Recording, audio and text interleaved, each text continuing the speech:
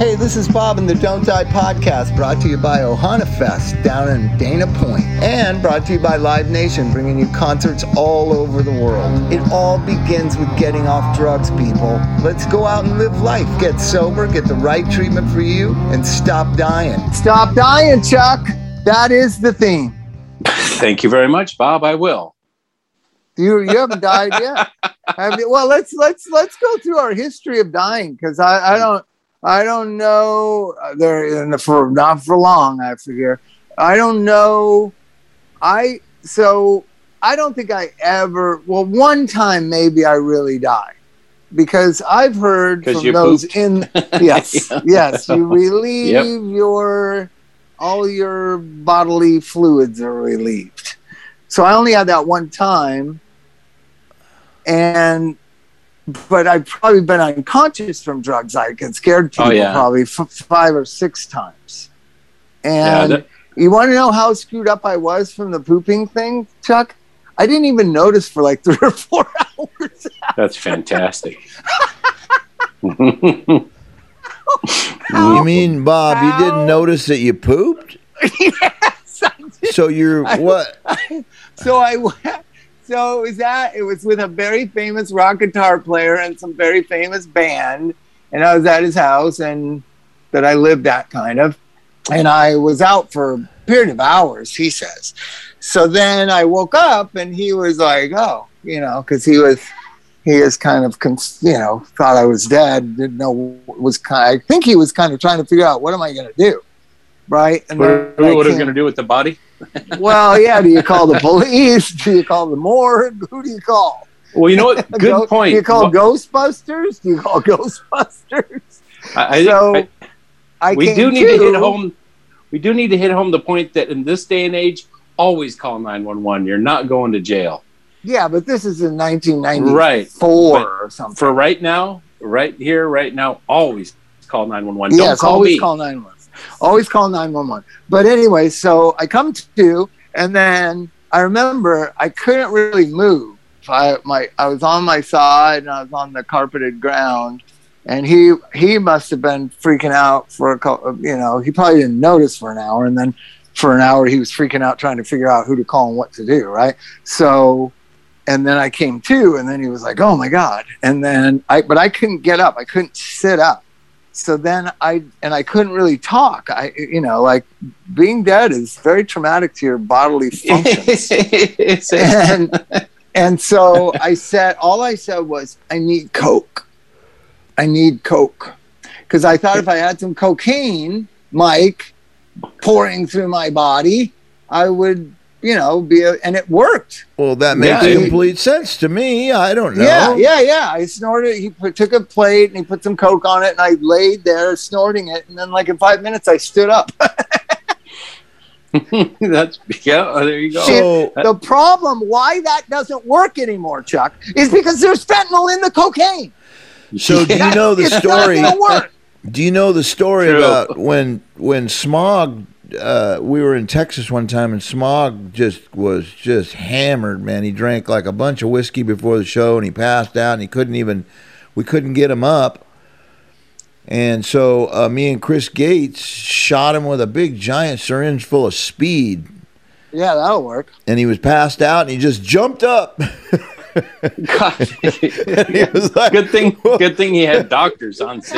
I had a very strange. We were like scientists or something. I had a very strange. Yes, like chemists, like pharmacists. I had a very strange, like acid trippy experience on Saturday morning.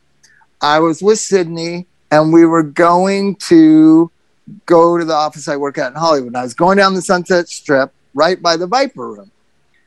And it said Junkyard and Little Caesar on the marquee at the Viper Room. And I thought, did they shoot a movie last night about the 90s and this is like, you know what I mean? I thought, like, those two bands can't be playing tonight or last night, can they? Yeah, they are. Play Little Caesar with Bernie Bernstein? They're playing a bunch of little shows around. Oh, is Who's the singer of Little Caesar? Not Bernie Bernstein. That guy, Ron. It's Ron. Ron is the singer. Okay. He's so great. Little Caesar's playing, and Junkyard came from Texas to play the Viper Room? No, Junkyard they live out here, all right? Southern California. No, Chris Gates. Chris Gates is not in Junkyard. He was. He founded He was, but he is not anymore. It's all new guys. And that guy David is the singer? David is a swell guy. And so it wasn't like they were shooting a movie in the 90s and they had in the marquee was real. Keeping it alive, Bob. They're keeping it alive. But they were playing a Friday night or a Saturday night at the Viper Room. That's probably a good gig. But I just felt, you know what I'm saying? I felt like this is kind of like the Once Upon a Time in Hollywood. Because when they were shooting the movie Once Upon a Time in Hollywood, people kept calling me going, you got to come down to Musso's. You got to see what they did to Hollywood Boulevard. And they made it like how it was when I was like 15, right? The Pussycat Theater and all of Hollywood Boulevard was made to look like it was when we were kids. And it was really cool. And then I thought, well, maybe they shot a movie here last night, based around some, I don't know, the behind the scenes of 90210 or something. But I'm telling you, so I do the coke, I come back to life, and I really didn't realize that I had urine, that I peed myself, because you got to understand, I went from dead. Chuck, are you following the logic here? I went from dead, right, no consciousness, to cocaine, kind of feeling good. So there was no reality that told me I got poo and pee in my pants. And who cares? Who cares well, because all I lived on were like Pop-Tarts, Perrier water, cigarettes, and heroin and cocaine. So there wasn't a lot of poop. Now, Bob, you got there wasn't a lot of poop that came out. Bob, you have to understand that when you die, that's the highest you can get. So you were pretty high. Well, but it's not based in like day-to-day realities. Yeah. So about 2 hours later, so I had a few Heineken beers, or a few beers, green beers, I remember. And I'd done some coke, and then I smoked some heroin, and then I was just sitting there, and I had to pee because I drank the beer, right, Chuck? So I'm known as a squat to peers. I don't know if you know this. Right. You told us.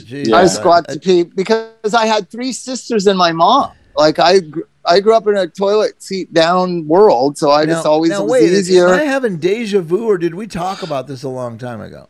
Yeah, we talked about it. But it was because my sister Susan would give so much shit if I peed on the toilet seat, and then I didn't like touching the bottom of it for some reason. If you're going to lift up the toilet seat, you have to put your finger under there. So till this day, you still pee sitting down? I still squat to pee. Yeah, I squat to pee. I don't know. It's just programmed into me. So I sit down in this house where I had died recently, and I sit down to pee, and I look and I got poop in my underwear, Chuck. That's how I found out about it. That's so hot. That's how I knew I had died. Gross. Yeah. Yeah, I'm glad he directed that towards you, Chuck, because I don't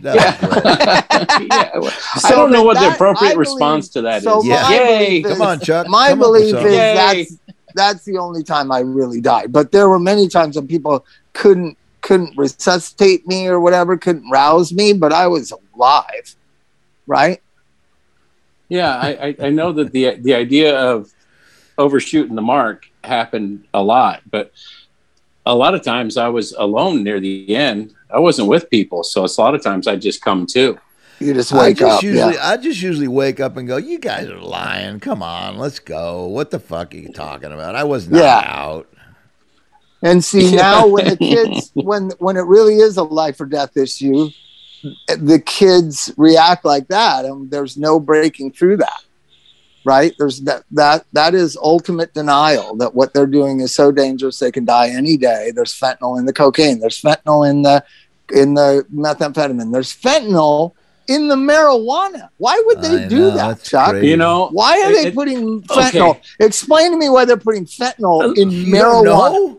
You know, No, so people they hooked can on get this shit. so they can get higher and get them strung out on fentanyl. Now, I brought that up with my clients because I got the article from you guys, and I go, well, we all know that there's people that use pure. Is fentanyl just pennies to make or something? Is it just like free? It's super cheap, super cheap. So they're putting it in all the drugs, and you can make it, right? You don't need any opium from Afghanistan. You don't need any. You buy it right? complete, right? You buy it complete, and it's getting harder to get now. But like I was talking with the clients doing a morning group, and one of the guys goes, "That's bullshit.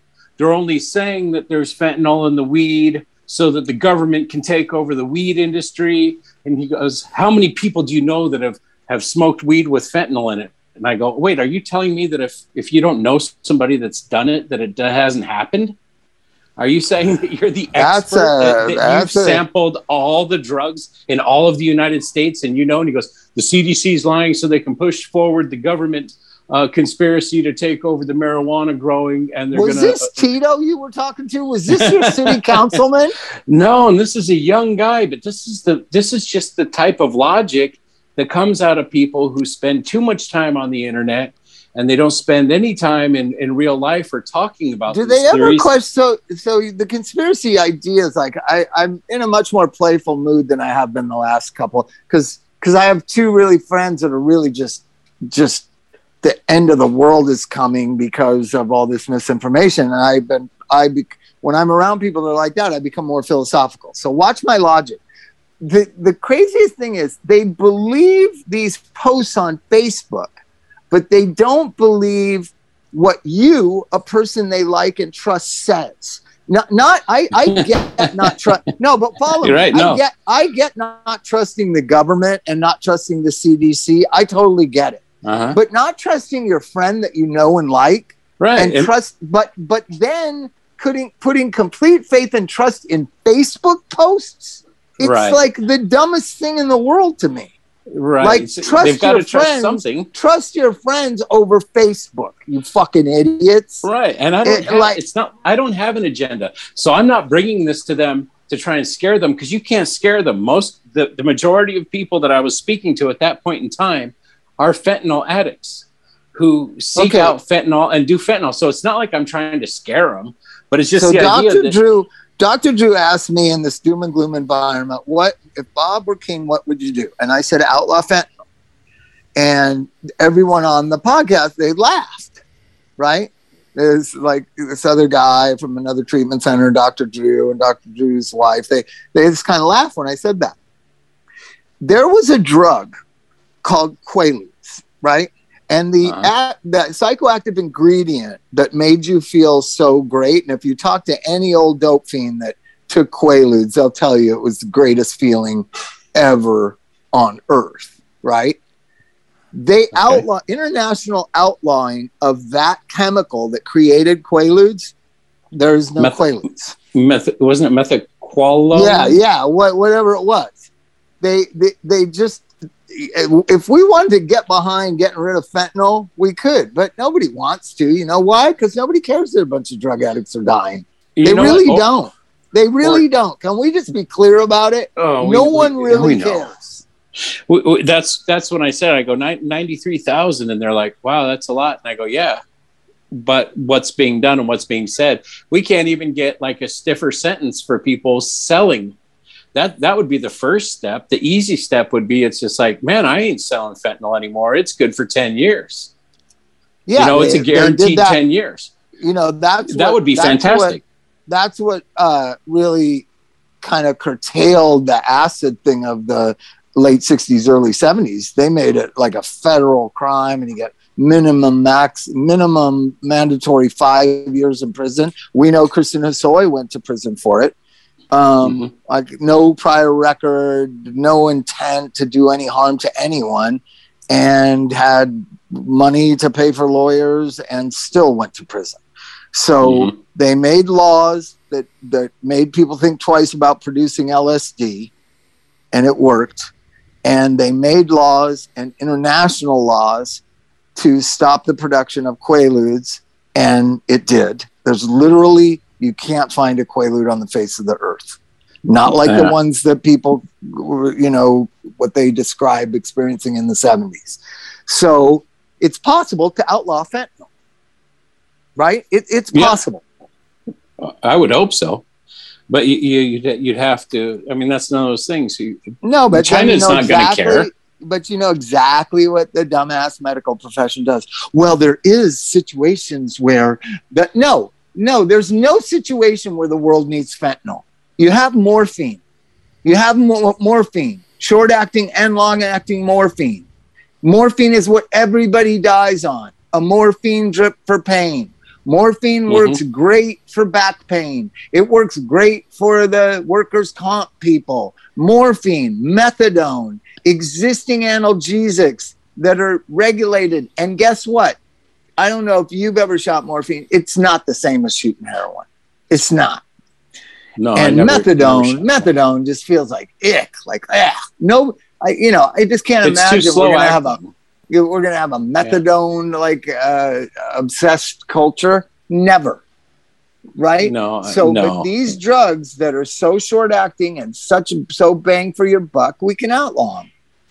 But the medical profession has to stop this fucking nonsense of the whole OxyContin sales pitch was, here's literally what one of the OxyContin sales pitches was, because everybody might forget. I was trying to do a television show 10 years ago going after Pfizer and the Sacklers, and everyone on earth told me I was insane and there's no way. It was called Dope Nation. No network would touch it. Nobody wanted to. Netflix was kind of maybe going to do it, but no one wanted to demonize the Sacklers, say that Purdue is the same. I was in the called the sizzle reel. I say Purdue Pharmaceutical is the same as the cartels in Mexico. There's no difference, except for the United States Congress accept bribes from Purdue Pharmaceutical, and they don't accept them from the cartels in Mexico. That's the only difference. They're not in the form of lobby money. They're not bribes. It's donations, Bob. And donations. Yeah. Anyway, so the idea that their sales pitch early on in the late 90s, because we had all the footage of all their marketing meetings, like it was disgusting and here's how arrogant they were. They taped their marketing training sessions so that we had the videos of it. And the one doctor there goes to a bunch of doctors, who wants to get rich? Swear to God, the Purdue marketing guy said to 100 doctors, who wants to get rich? Who wants to get filthy rich? So you tell me Purdue cared about cancer patients. Fuck you, you fucking ignorant asshole. Right? They cared about money. That's what they cared about. So anyways, one of the marketing things was that you're dying of cancer. Picture this, Chuck. You're dying of cancer. Okay, but lordy me, my grandson is graduating from high school. Oh, I want to go so badly. Oh, I would love to go see my grandson graduate from high school just before I fucking die. This is the top priority to this person. It was an older lady too, so it was really hard, played on your heartstrings. So this dying cancer patient can't get out of bed because she's in such excruciating pain, her body riddled with cancer. Guess what gets her to the high school graduation, Chuck? Uber. OxyContin. Oh. A big pill. And she takes it and she gets all dressed and she goes to the high school graduation of her grandson. And then the film ends. Happy. Oh, boy, that's exactly the way it played out. Who would have thought they called the end so perfect? It's just a bunch of grandmas who are dying who want to go to their grandchildren's graduation. That's why we need OxyContin. Yeah, it wouldn't have looked good. It wouldn't have looked good if they were shooting morphine to go there, Bob. Because remember the morphine came in those little vials. Yeah, put her in a wheelchair, get her the little gurney thing, the little thing on wheels with the morphine thing, and just have her pushing that thing the whole time at the high school graduation. But it's just insanity. The American for-profit marketplace of so that's why we're going to unleash this incredibly addictive drug, and we're going to use it for everything from high school wrist breaks on high school children to chronically ill, end stage cancer patients, and it's just the miracle drug for all of them. Just put it in everything. That's what OxyContin was. Well, they're gonna, when I say outlaw fentanyl, that those same people say, oh, but it was such a great drug. You don't know how much pain it reduces and how many lives it prolongs and all this kind of stuff. It's just crazy to me. Outlaw fentanyl. It's like how we talk about the olden days. Oh, it was so fun. They talk about it in a nostalgia way. Oh, remember the OxyContin days? Oh, yeah, that was so fun. Everybody got rich. I remember my first island. The first island I bought. Yeah. Whatever. All right. But anyways, so that's a solution. But for right now, warn the public every time you can. Get in people's faces. That's why I love our message. Don't die. It's fucking true. You're probably risking your life every other day if you're using, fentanyl and fentanyl-laced meth and all this kind of stuff. And you see it time and time again.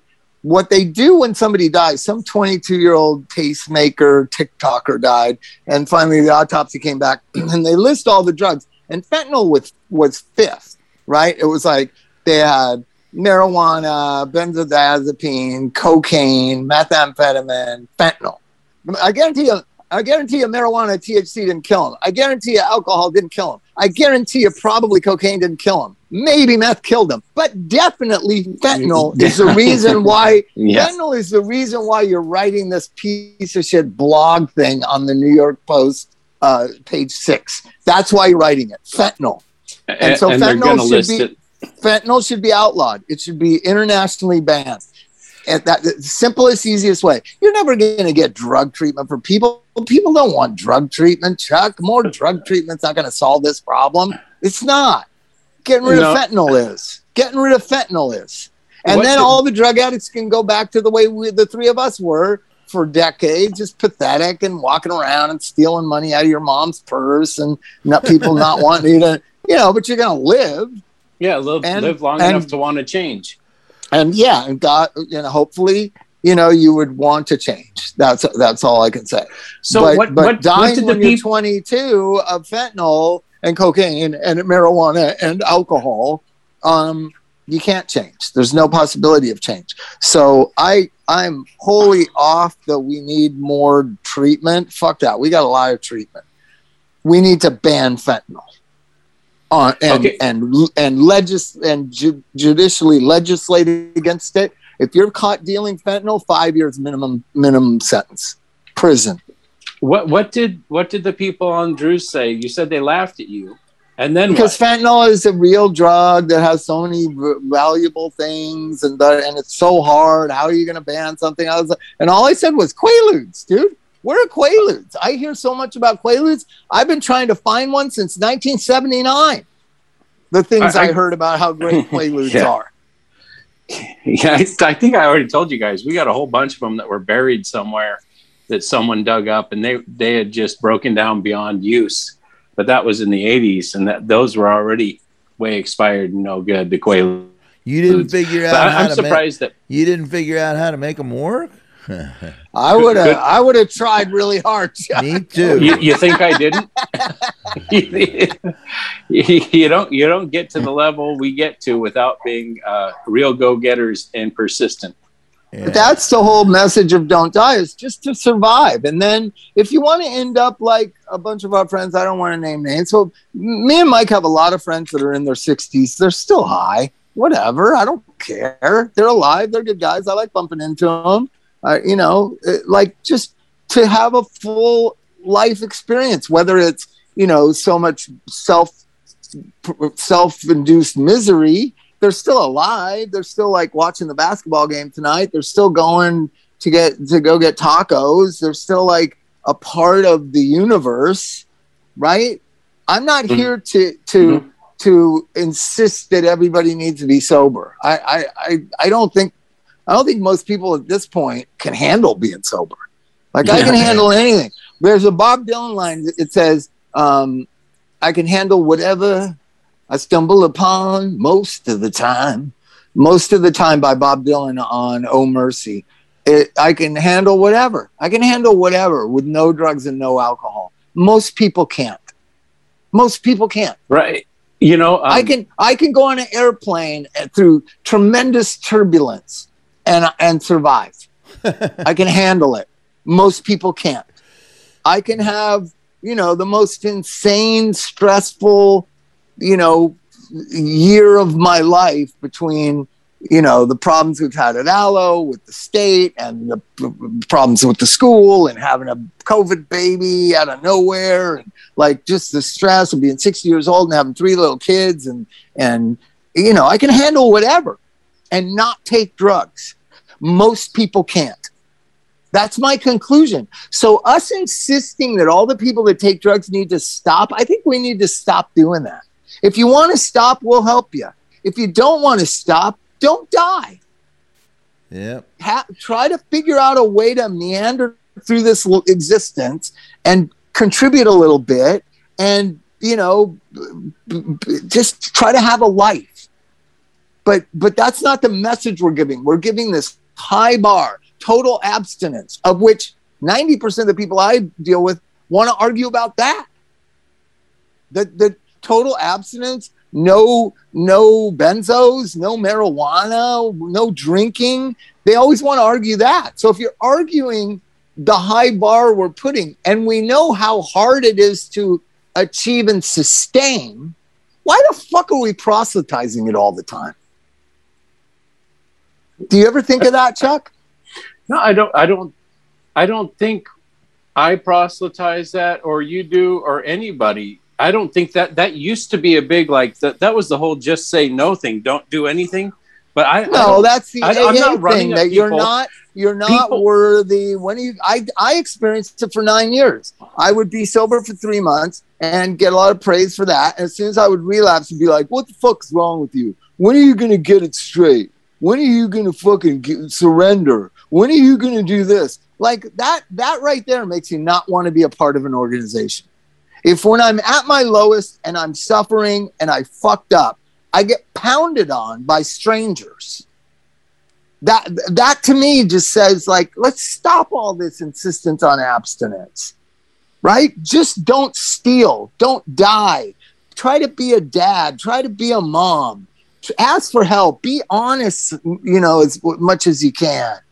Don't be a liar. Don't be a fucking liar. You know what I mean? Try to have a life.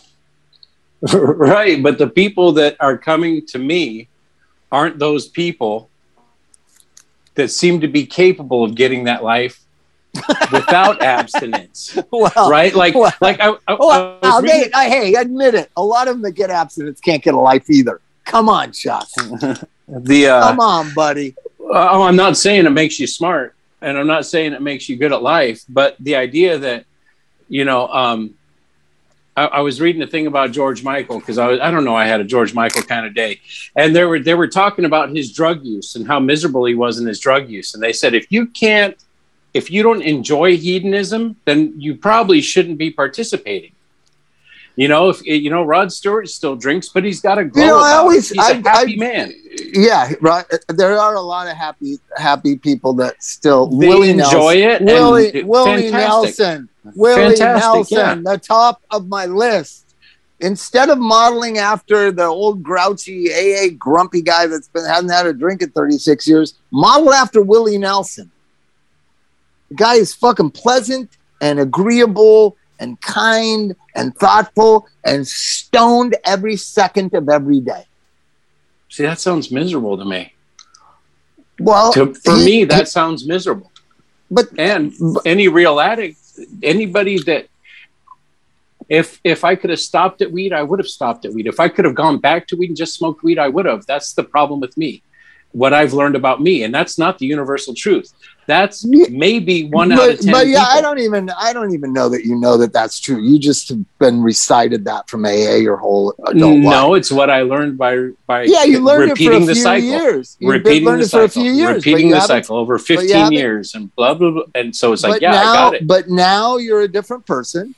And this has happened to the two really close friends of mine that had 14 years and 10 years sobriety. You're a different person now.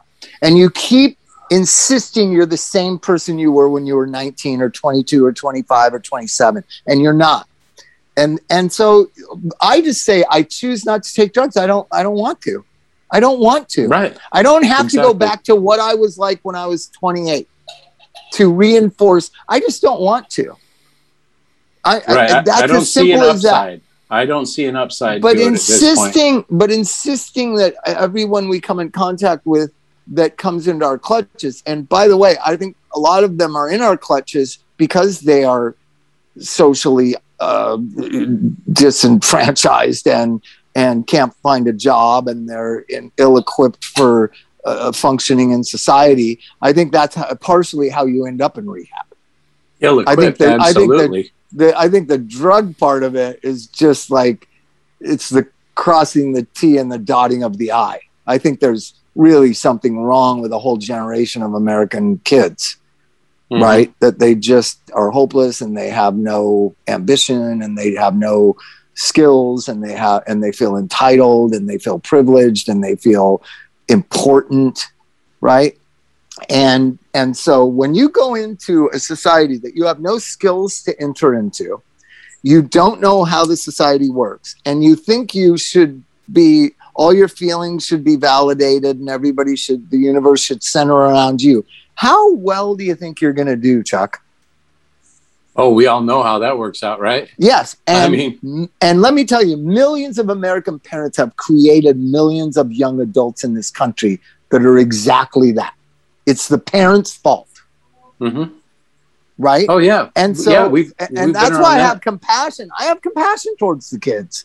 Nobody even taught them how a washing machine works. Nobody's ever told them nobody gives a fuck. Who do you think you are? I think I'm the first person that said to so many different kids, who the fuck do you think you are? Who do you think nobody gives a fuck what you think. No one's ever told them that. I got told that, Mike, am I wrong? I got told that when I was 7 years old. Well, you know what? And that is shut up, Bobby. You're a little kid. Go in your room. One of the things that we were told in early spring, and I know we talk about how the old timers are killing people sometimes, by chasing people out, saying you can't share about this, you can share about that. But one of the most beautiful things I've ever heard in AA is just shut up and sit down and listen. Just listen. For a while. But that only works with somebody who had been told to take the cotton out of your ears and put them in your mouth. You know how most people think that that's an AA slogan? Yeah. My dad told me that when I was 8 years old. Yeah, right. Mm-hmm. That was a part of our society. And then the only place it lingered and remained in was AA. So then AA looks like it invented it. No, my dad used to say that. All my uncles used to say that. All my uncles said that.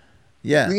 There was sayings about children. Children should be seen and not heard. I was told that from the time I could be told that. If you're always talking, you can't be listening, stuff right. like that. Yeah. And now no parents are saying that to their children. But AA is still saying it. So it's so shocking when they come into AA. It's so shocking to hear it. Are you clap talking at us? Are you? Yeah, I really are you mean clap talking at us? I really mean it. I'm telling you, you're so ghetto. If you really want to help people, stop doing that. Because the society doesn't do it anymore.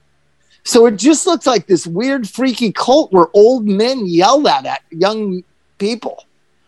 Yeah. You know what I mean? But Mike, somebody said to you when you were a kid, your dad or your mom, said it constantly. All my sisters were told that. I witnessed my cousins being told that. So the fact is, it was a part of our society to tell little kids or tell teenagers, shut the fuck up. Right. And then that spread into NA and AA.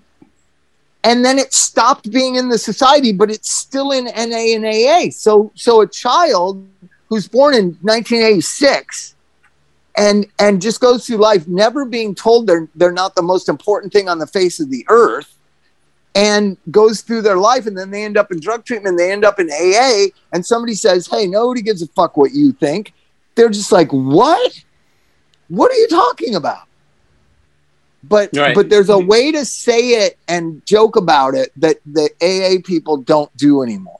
Yeah, like when Gloria would say, Bob, nobody gives a fuck what you think. It wasn't offensive. You just heard it. Yeah. She would laugh. Right. There's an endearing way. There's an endearing way to say it. It's called tact. Yeah. It's called attunement also. I was just talking about love. I was just talking about, and I was just talking about this with Jared tonight, my partner Nalo, that what's happening with the insurance industry dictating care is attunement no longer matters. You no longer have time to be attuned. It doesn't matter to be attuned.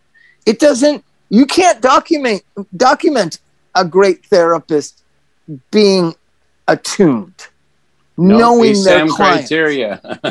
There's what nothing. Criteria do the they most meet? valuable thing about drug treatment is connection and attachment and attunement from the clinicians to the clients, and they've removed that. They've removed the most important thing about drug treatment by sterilizing it, sanitizing it, documenting it, mediocritizing it. They've taken the only good thing about drug treatment out.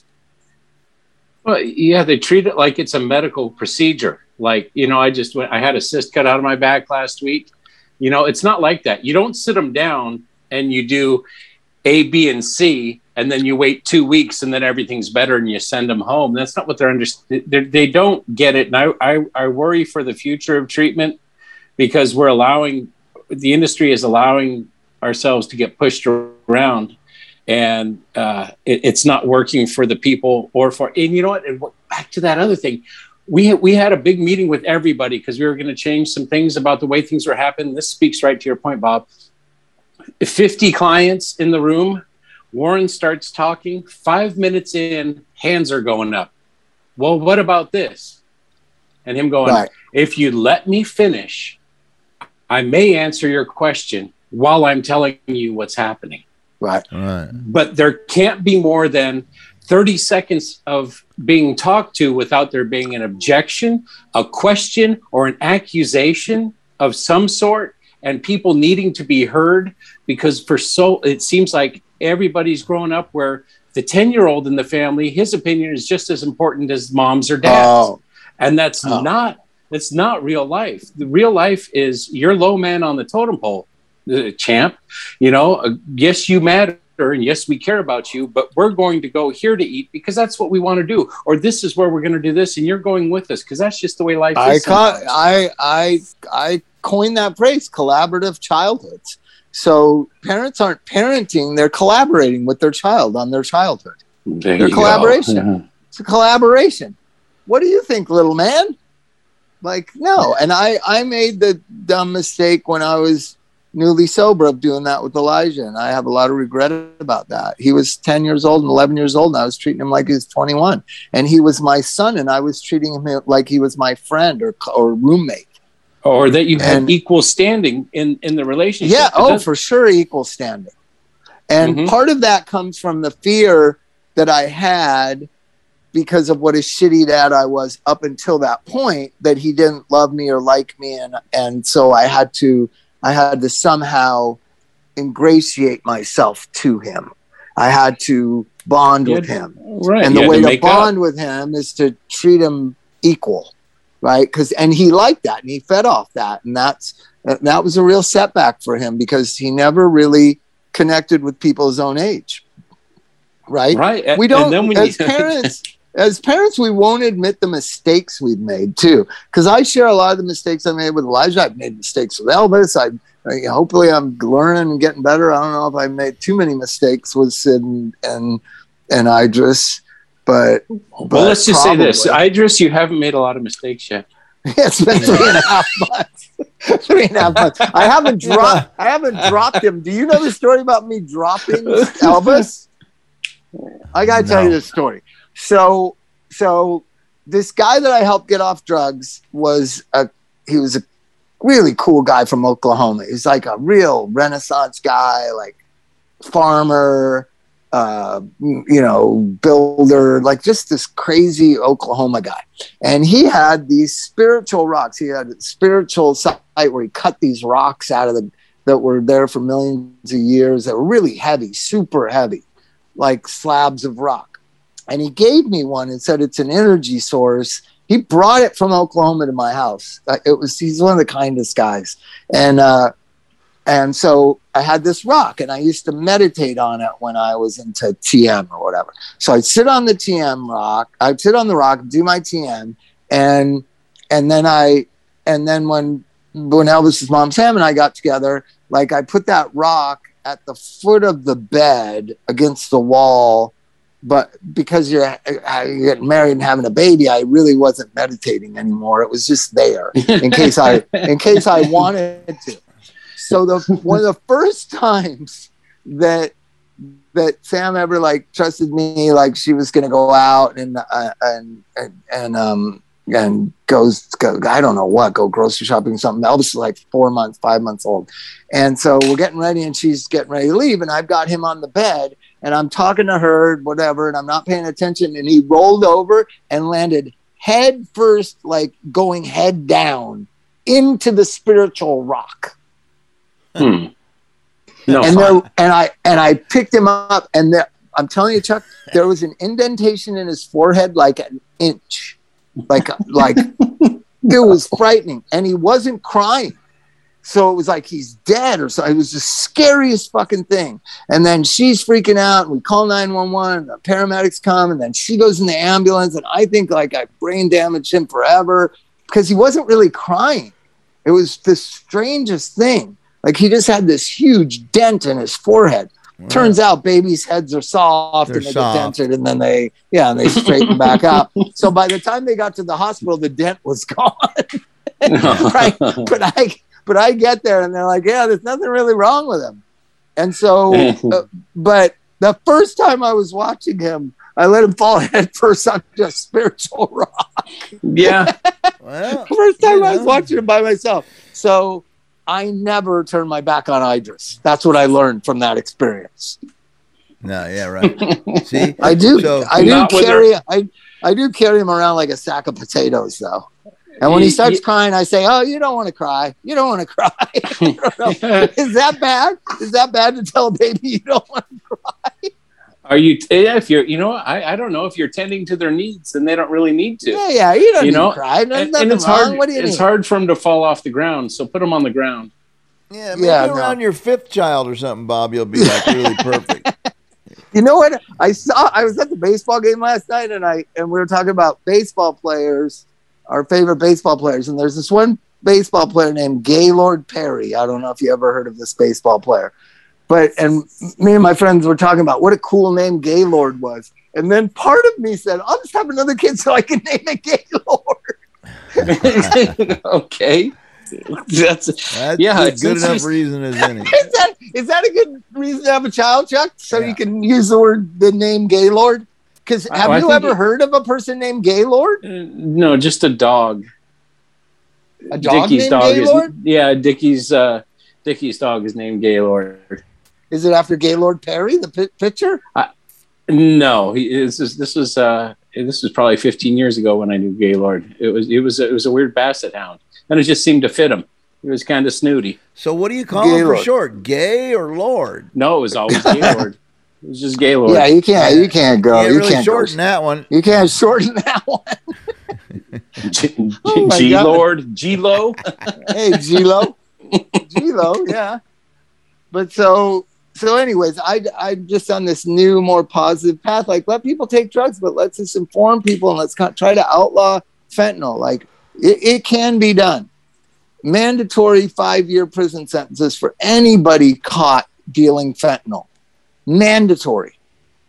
Like, I'm telling you, and I'm not one that believes punishment and all that. I just think that if I'm out there right now and I'm rolling and whatever, and I'm just poor trying to cover my habit, and I'm selling to this person to get dope for myself and whatever, and there's no different punishment for fentanyl over heroin or meth. It doesn't matter to me then. But as soon as you make it conscious to me as a little hustling, trying to cover my habit guy, you caught dealing fentanyl, you're going to prison. No first offense. That will stop a majority of the dealing of it. It'll stop a majority of the dealing of it. I'd love to talk to people who have the opposite tact on that too. I just want to hear their points. But the idea that it would make it more of a risk, it would make it cost more, it would make it one of those things that's not as easy to get because it has about the same penalty as weed, which is practically legal, and no one's going to jail for having any of this stuff. I think it would make a huge difference. I think it would make the cost go up, and some people would be willing to take the risk, and a lot of other people wouldn't. And I'll do you one better. I'll decriminalize heroin and meth, and prison sentences, mandatory prison sentences for fentanyl. How about that? That'll get your market. That'll get your market moving in a different direction, don't you think? Yeah, we should put OxyContins in all the school lunches. There was one in a Happy Meal. It was the Suboxone. Suboxone in a Happy Meal. Yeah, someone dropped their own stuff in a bag. Let me tell you, I was at the Hollywood Bowl on Sunday night seeing my favorite artist, Kamasi Washington. He was brilliant and greatest. He is. I said to my friend, I just feel lucky that I'm alive to be able to go see this guy play music. The guy is a fucking genius of all geniuses. His name's Kamasi Washington. If you've never heard of him, he's a jazz saxophone player. He's just it's his music. And somebody, I was sitting there watching it, and Chrissy finally got it. We've seen him like 9 times, and she was like, I don't get it. And the other night, she was like, I get it now. It just takes you away. And his music takes you away in 2 different ways simultaneously, Chuck. It takes you away in tenderness and unconditional love and kind of a hippie vibe, and rage and anger at the same time. His songs have those ingredients in them together. So it has this beautiful melody and this beautiful, like, a lot of the songs have these beautiful melodies, beautiful beginnings, and then they just build and build and build into this frantic anger and violence type thing. And then they subside back to this peaceful, tender kind of thing. He had a song called Sun-Kissed Child about his daughter that just got born this year. It's one of the most beautiful songs I've ever heard. And so I went and saw Kamasi Washington. 20,000 people in Hollywood Bowl, no masks. I went to Dodger Stadium last night. 50,000 people in Dodger Stadium, no masks. But yet kids aren't going to probably go to school in September. I don't get it, Chuck. Can you help me understand the government policies in relation to COVID? Well, me and Tito, we have an opinion about these things. What in the hell? How can you now? To me, they should go to school, and you should be able to go see Kamasi Washington. But that you can go to the Hollywood Bowl and you can go to Dodger Stadium, but your kids are probably not going to go to school in September. That is insane to me. That's insane. It's also insane that there's people were talking about the upticking in cases, but it's like, yeah, hundreds of thousands of people are doing a ton more stuff, and they're not wearing masks. So there's going to be a slight uptick in the cases. The deaths aren't happening. The deaths are not happening. So here's one interesting thing about the math and politics of it all. So we were hoping for 70% vaccination. It looks like it's divided along party lines. It looks like about 53%. So that means there's 3% rational Republicans. So about 53% of the population is fully vaccinated, right? And then 47% are not. So that 47%, they're going to get infected. There's no doubt. Over the next 2 to 3 years, they will have COVID. they are not going to die of it because we have so much better medicines and we have so much worse. We know so much more about the virus. Mm-hmm. So people are not going to die. What's going to happen, Chuck, is they're going to be hospitalized. And let me tell you about hospitals. They're super expensive and your insurance doesn't cover all of it. Guess what the leading cause of debt in America is? Medical costs. We are going to double that. It was $140 billion of medical costs were in collections. That means people are being, their paychecks are being garnished. Their credit ratings are being damaged. Their homes are being attached, right? For these medical debts. It just, in 2020, it went to 140 billion. It surpassed credit card debt in America. So medical, when you go to a hospital and the bill's $100,000 and your insurance says we're only going to pay $72,000, you owe $28,000 to the hospital and they are going to come after you and get that money. And they're going to garnish your wages and they're going to ruin your credit. And they're going to, if you own a home, they're going to attach your home. That's what collections means. So all this COVID is going to do is add more to that. So if you don't want to get vaccinated, fine. You're going to end up owing $30 or $40 or $50,000 when you get hospitalized. You know, you know what the average ICU bed cost in America is? $10,000 a day. So if you're in an ICU bed, for some of these people I know have been in for 19 days, that's $190,000. Do you think Anthem Blue Shield HMO is going to pay for that? They are not going to. No, I've seen the way they pay for things. Yeah, they are not going to. The little known secret that's coming in 2022, 2023, 2024 is the bankruptcy of all these people that don't get vaccinated. Do you see it, Chuck? Have you ever thought of it that way? I hadn't thought of it that way, but that would make sense. I mean, why would you? That's what's going to happen. That's what's going to happen. So I believe the media and social media and and the government should start telling people, yeah, you have the right to not get vaccinated, but you don't have the right to walk out on your hospital bill. So if you're going to get hospitalized, you're going to be billed for that. I'm telling you. Yeah. Because right now there's this weird moratorium on COVID and billing, and it's all kind of confusing. No, just now everybody. I was at Dodger Stadium last night. They said, "Hey, anybody that wants a vaccine in the left field pavilion, we've got free vaccines." And they showed a video camera live, no lines. Come on out and get vaccinated at Dodger Stadium. For 5 minutes, take it out of your baseball game to get vaccinated. So I have no sympathy for people saying they don't have access to vaccination. That's bullshit. It's at Dodger Stadium. It's at Walgreens. It's at CVS. So that whole lie of, they're such hard to get vaccinated. No, it's not anymore. Not anymore. It was when I did it. So if nobody's getting vaccinated, they're probably not going to. So we need to get rid of this moratorium on the billing for COVID. If you don't get vaccinated and you end up in a hospital and you're there for a week or 10 days, you're going to owe that 40 grand. You know what I mean? The co-pays and all of what it costs to be there. Mm-hmm. And this is one thing that most Americans, fortunately, don't often come in contact with what we come in contact every hour, every day, which is insurance billing and compensation and hospitals and it's madness. It's just madness, our healthcare system. It's madness. Every dollar spent on healthcare in America, 33 cents of it goes to arguing about what the bill is and who's going to pay it.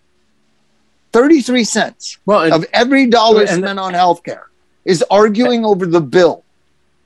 And then I hear, like, I go into work today and the kids are talking about the billionaire joyride where they spend 10 minutes in space and the damage to the earth is like if you took an average car and ran it for 200 years straight was the amount of emissions that we're dealing with from that simple 10-minute flight.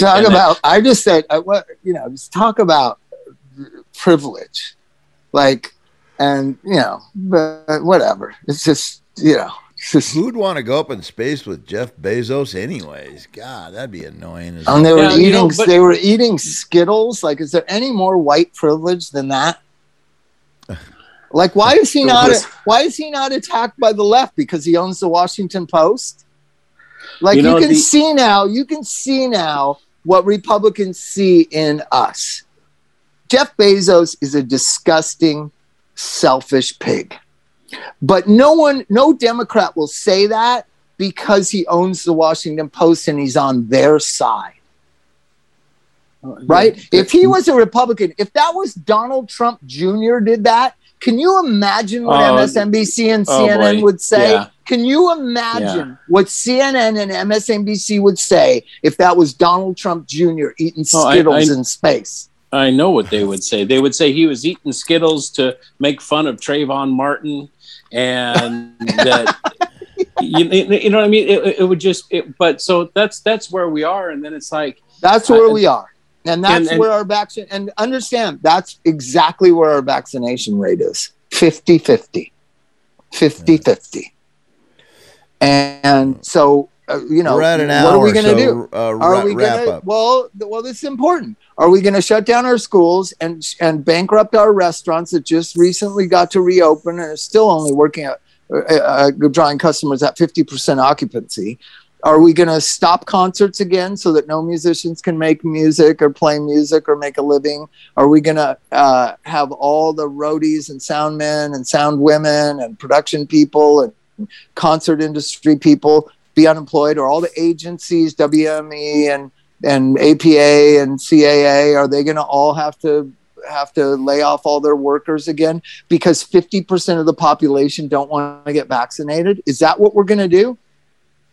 I sure hope not. When I heard that LA was closing down again, or at least mandating masks again, I was like, really, that's not what the problem is. It's not about masks at this point. It's about people that refuse to get the vaccine for whatever reason. And you know what? If they've got good reason to do that, then accept your part in it. There's just the same way that I chose to get vaccinated. And if I grow a tail in 10 years, then I grow a tail. I just alter my pants and make it comfortable. You know what I mean? I did what I do. You do what you do. And we have to be willing to accept that outcome.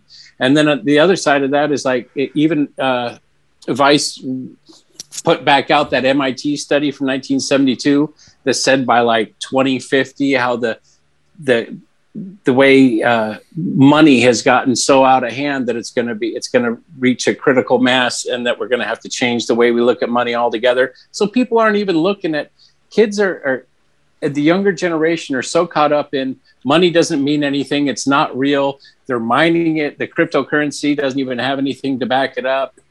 They don't want to buy property and they don't want to own things. And it's, how do we unravel this? Well, first, what you talk about, let's get people to stop dying. Let's get fentanyl the fuck out of here, man. Yeah. I don't know what. I believe we could do that.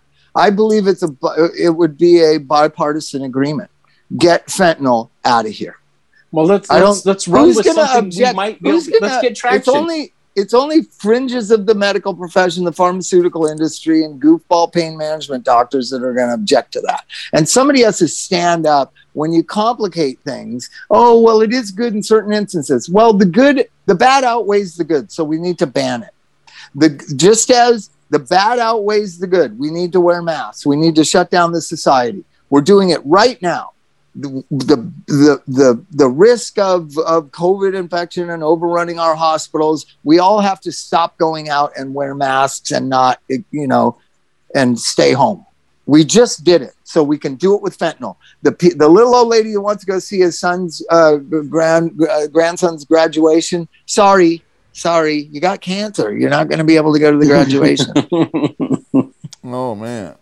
Is that harsh or what? Why we got to pick on old ladies? but I just don't think that's true. It's something that Purdue made up to make it an issue. If I'm dying of cancer someday, which I know I will, probably liver cancer, the last thing I'm going to be thinking about is high school graduation bullshit. Who fucking cares? Who fucking cares? I want my grandson to sit there with me and let's talk. That's by far not the last thing I want to see. Yeah. I'd pick something way better than that, man. Hey, did you ever read that book, My Tuesdays with Maury, about the guy getting together with this old guy? Anyways, that's what I think. Like, spend time now. Yeah. Spend time now with your grandma. She's not going to be around forever. Spend time now with your friends. They're not going to be around forever. Yeah, but rest in peace, Fig. Staying home. Yeah, a friend of mine died. It was sad. And so did Rockin' Fig over the weekend. That's a bummer. Yeah. Yeah, this great guy, David King, his name was. Tell you what a great guy he was. I stole his girlfriend, and he was gracious about it, and he was a gentleman about it. I mean, that's the measure of a man. I was always ashamed of it and felt bad about it. But he was really, like, the first night was rough. I got to admit, he wasn't great about it that day, but he grew to still, we remained friends. And then, I don't know, he was just a great guitar player, great songwriter, and he passed away a few days ago. All right. End it with this. Don't die, motherfuckers. Don't die. Try to live as long as possible. Wear the mask and get the vaccine, because we want to go to Ohana Fest and have a great time. Yes, we do. Yeah. You see, they added another weekend or something. I know. Pearl Jam they added more dates. That's awesome. No, and you know, is Beck playing? Really? Yeah. Oh my God! I know that Josh Klinghoffer, who has his own solo thing, he's made like 4 albums under the moniker Plural One, which the record, I think a record's come out now, but the last one was amazing. He's playing for the first time live at the second weekend of Ohana Fest. So I will be in the front row. You got to understand, this band has drums, guitar, bass, piano, synthesizer, and he plays it all. And he's going to try to do it live. You got to be there to watch. Plural One, Josh Klinghoffer, the genius. You got to watch it. So yeah, we got to have Ohana Fest. We got to get these people to get vaccinated, or at least like make some decisions about the people that don't want to get vaccinated. Yeah. Right. I love you guys. All right. All right. No, you don't, Mike. You just want to go. No, I do. It doesn't sound like it right now, but I do. All right. Cheer up. All right. It's a long Later, road. guys. Bye-bye. Bye. Bye. No doubt.